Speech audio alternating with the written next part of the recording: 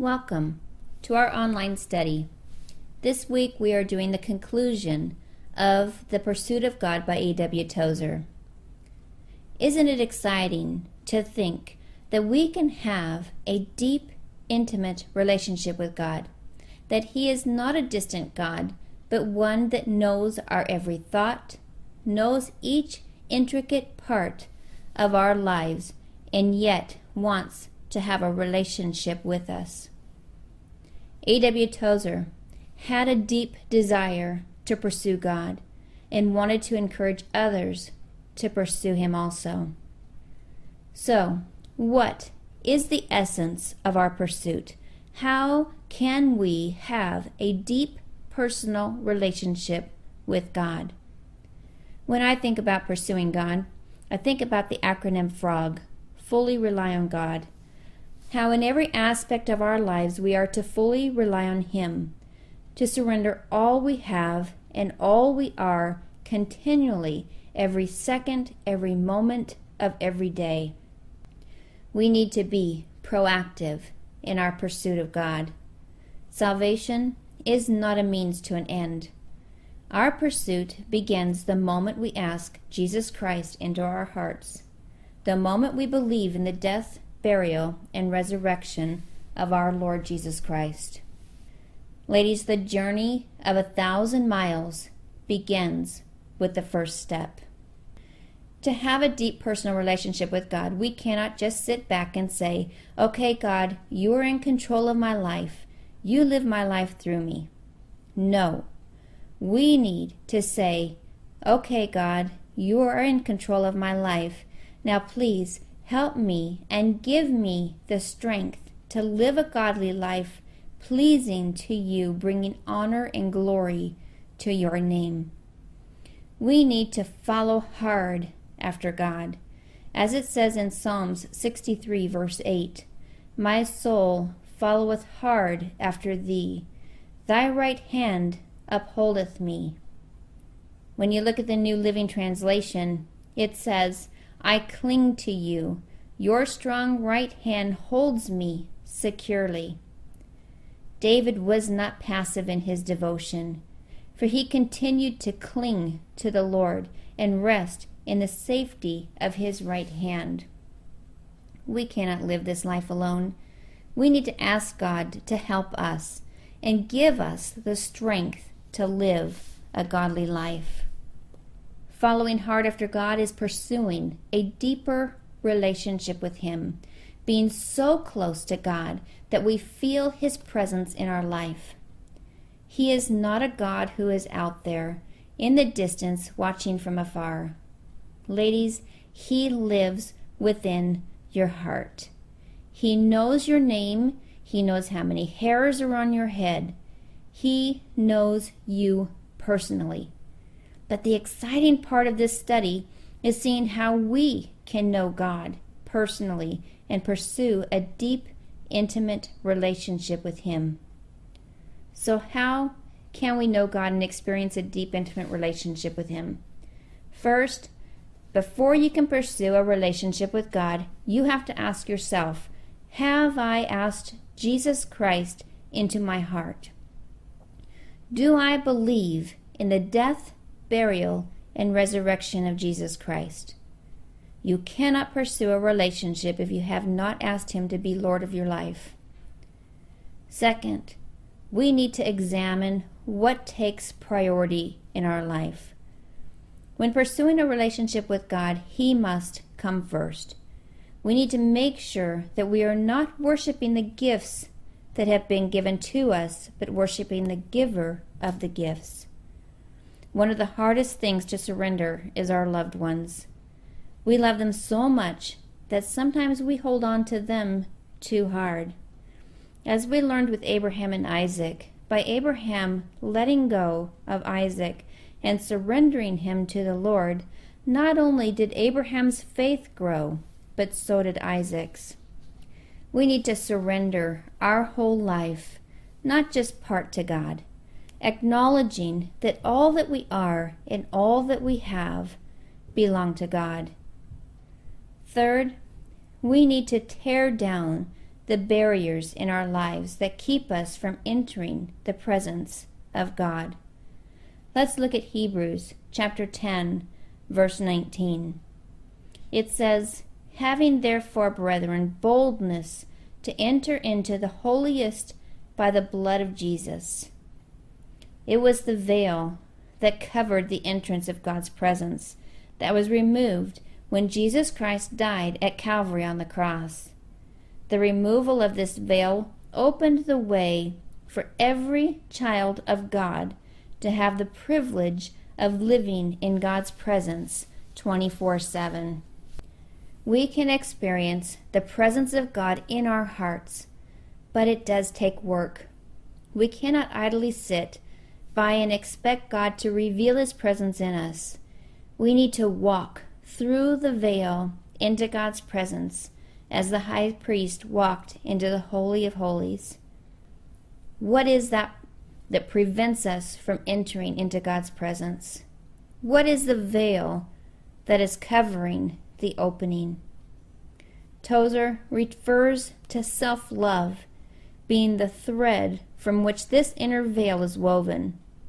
He refers to self-hyphenated sins, the self-righteousness, self-pity, self-confidence, self-sufficiency, self-admiration, self-love, and a host of others like them. Ladies, we need to decrease and allow God to increase, as it says in John 3:30. This is not going to be easy, and we cannot do this on our own. We need to ask God to help us rip the self-hyphenated sins out of our lives so that we can make room in our hearts for God, which is His rightful place. We can live in His presence daily. Fourth, we need to acknowledge who God is. Psalms 34:8 says, "O taste and see that the Lord is good. Blessed is the man that trusteth in Him." Now, taste here doesn't mean a sip or a nibble. It implies feeding on the Lord through His Word and experiencing all He has for us. If we truly want to follow God, we must seek to be otherworldly.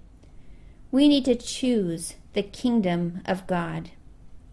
Tozer said, "The soul has eyes with which to see and ears with which to hear."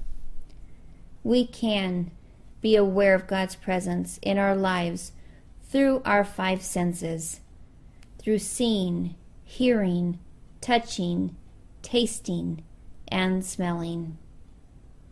As we begin to focus on God, the things of the Spirit will take shape before our inner eyes. Fifth, we need spiritual receptivity. We need to be in the Word of God daily and communicating with God daily so that we will hear what God wants to teach us. When we feel the urge from the Holy Spirit, we need to act as David did in Psalms 27:8, which says, "When you said, 'Seek my face,' my heart said, 'To you, Lord, I will seek.'" We need to be aware of God's presence in our lives. Let's not be like Jacob and say, "Surely the Lord is in this place, and I knew it not." We need to slow the pace down, take time to cultivate your relationship with God. Think about your life. Are you aware of God's presence in your life? Knowing that every moment of every day, He is with you? 6. We need to cultivate our relationship with God so that we know our Savior's voice. Think about the power of God's voice. He spoke creation into existence. All He had to do was speak, and it was so. God speaks to us today through His Word, through prayer, through our thoughts, and through people. The Bible is our manual for life. This is the most clear and efficient way of His communication with us. The Bible is the living Word of God. It is as if God is speaking directly to you every time you open your Bible. Ladies, this is one of the most important parts of developing a personal relationship with God. We must be communicating with God daily. If you are going to cultivate a relationship, you must spend time in that relationship. And listening to God is an important part of the Christian life. Seventh, we need to place our focus on God and not on ourselves or our circumstances. Tozer said, faith is a redirecting of our sight, a getting out of the focus of our own vision and getting God into focus. Again, we are talking about those self-hyphenated sins that take the place of God. They have twisted our vision inward, looking at ourselves rather than placing our focus on God. If we keep our focus on God and not on ourselves or our circumstances, we will see what God wants us to see. Seen through God's eyes, not our own, it really makes a difference. When Peter kept his eyes on the Lord, he was able to walk on water. But the moment he took his eyes off of the Lord and onto himself, what happened? Yes, he sank in the water. Tozer teaches us that with our heart, we can see God in everything, anywhere, at any time. That we can know God in such a personal way that we feel His presence in our lives every moment of the day. My heart's desire is that together we develop a habitual gaze upon God, that we find ourselves growing each day, making God the most important part of our lives, weeding out self and increasing the space for God in our life.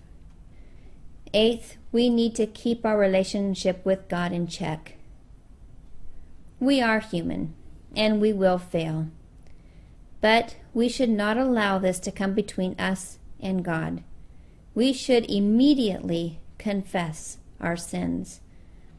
John 8:34 says, Jesus answered them, Most assuredly I say to you, whoever commits sin is a slave to sin. Ladies, we must of necessity be a servant to someone. It's either going to be of God or of sin. We still have a sin nature, and it will get in the way.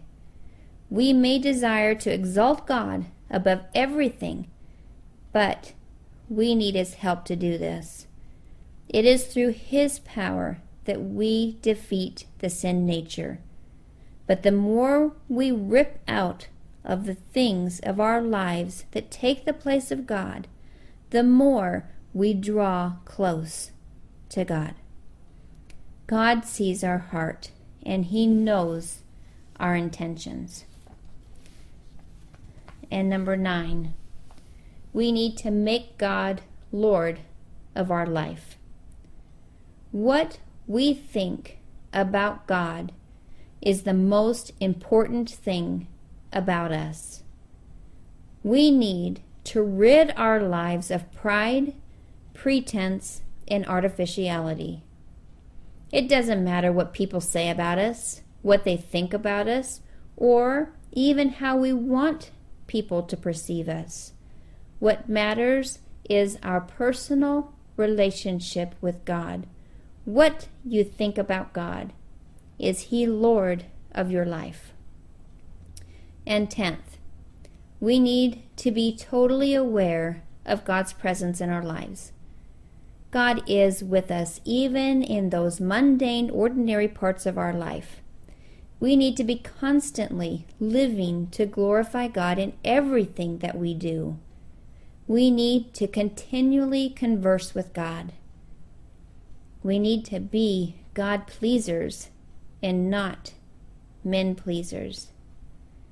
We can experience God's presence in our lives every moment of every day, in the sacred times as well as the ordinary secular times of our lives. Our very life should be an offering of worship to God. Ladies, the Christian walk is an active walk. Christ changed the way we worship when he died at Calvary. We now can be in his presence 24/7. We can have a deep personal relationship with the God of the universe. In order to do this, we need to be active. We need to be continually seeking the face of God in everything that we do. Know that when you are doing the smallest of things in your life, that God is right there with you. He doesn't sleep. He doesn't take naps. He doesn't change. He is consistent. Ladies, the Christian life is not easy, and it is not going to get any easier. We will have obstacles in our path. We will fail in our walk. But the one thing that we have is God's word, that he will be with us every step of the way. We need to continually be in God's word, pursuing our relationship with him.